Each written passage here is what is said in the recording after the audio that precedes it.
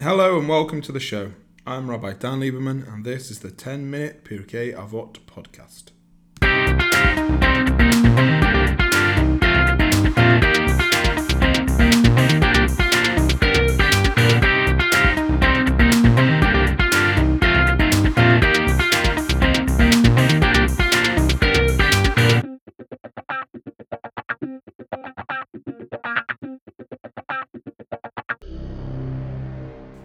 Okay, it's been a while, but we are back, and here we have the 6th Mishna of the 2nd chapter of Pirkei Avot. So it reads like this: Hu Haya Omer. Who are we talking about over here? Hillel. We're talking about Hillel. En bor yirechet. A boorish person, cannot be fearful of sin. V'lo am haaretz chassid, and an unlearned person cannot be properly pious. V'lo abaishan lamed. And someone who is ashamed, is bashful, cannot learn anything. V'lo ha'kapadan melamed, and an impatient person can't teach. V'lo kol ha'marbeh b'schora machkim, and someone who is obsessed with money and work can never become wise, can become a scholar. Uvimkom she'en anashim hishtadel lihiot ish. If there is no men in the place, then you have to strive to be a man. Okay, so what is he saying? What is a person of no substance, even without the minimal etiquette or business intelligence, someone who's completely lacking in Torah knowledge, someone who's completely lacking in character refinement, he doesn't do good deeds. He's just a bore. He's like an unplowed field. He has lots of potential, but he doesn't actually fulfill any of it.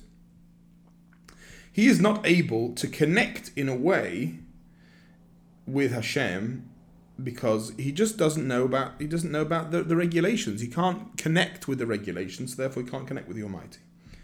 He hasn't developed the sensitivity of his nature to be sensitive to sin and sensitive to injustice and things which the Almighty is telling us about. So even if he would read about it in a book, it would still be problematic for him to connect to it properly.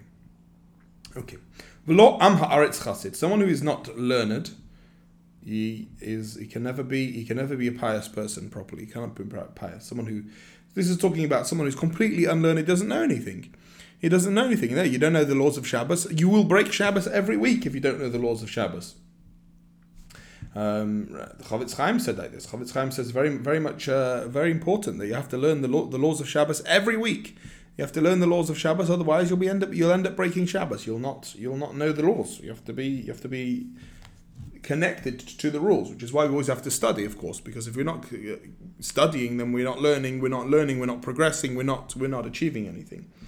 Chofetz Chaim gives a parable about this. Says a man was warned by his doctors not to go to the bathhouse because it was too hot there and the steam wasn't good for him, and one day he went past the bathhouse. It was too much temptation, and he went in and he got weak and he felt faint, and he headed towards a cold pool in order to try and resuscitate himself, but the door was locked, so he called for help, and there was a bystander there, and he said the door was locked, I can't get in, and he poured some cold water on a bucket,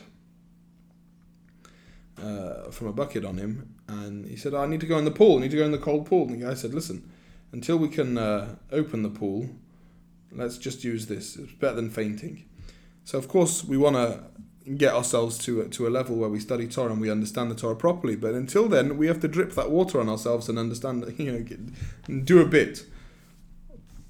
V'lo ha'baishan lamed, someone who is ashamed, a bashful person cannot learn. This is one of the most important things in the whole of Pirkei Avot, in the whole of Jewish study. These three words are the most important thing, I think, phenomenally important, because many times people say to me, I'm sorry for asking questions. I don't want to bother you, Rabbi. I don't want to ask questions. I'm ashamed, whatever. If you're ashamed to ask questions, you're never going to learn anything. Ain't lo abaishan lamed. Someone who's afraid to ask.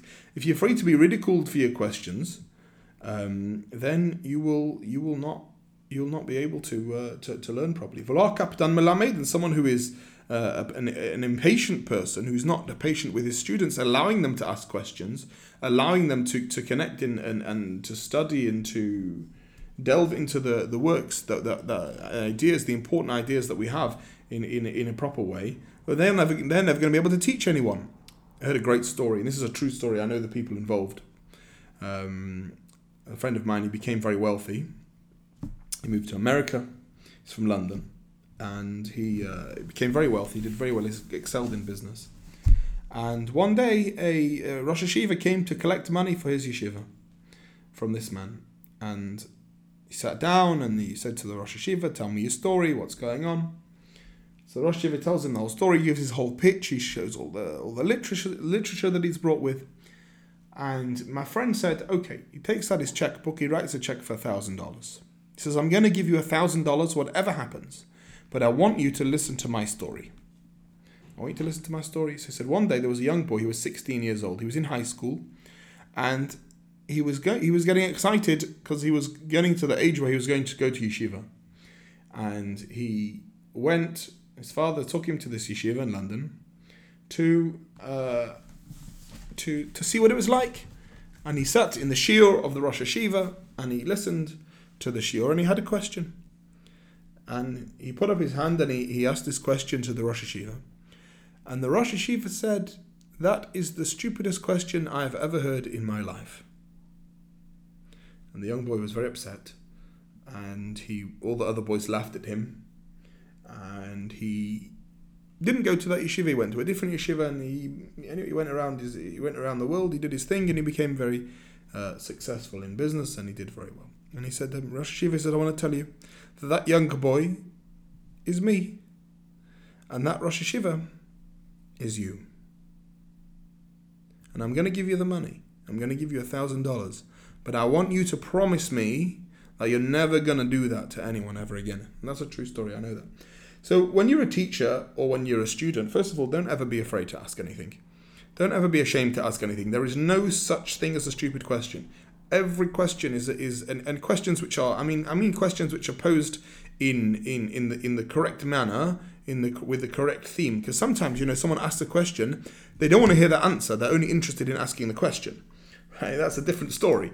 That's not the same thing. That's not a pursuit of knowledge. That's a pursuit of arrogance. Just want to hear your own voice and to show that you've asked a question, to show the rabbi, show whoever it is, that you're intelligent. Look at me, how clever I am. I can ask such questions.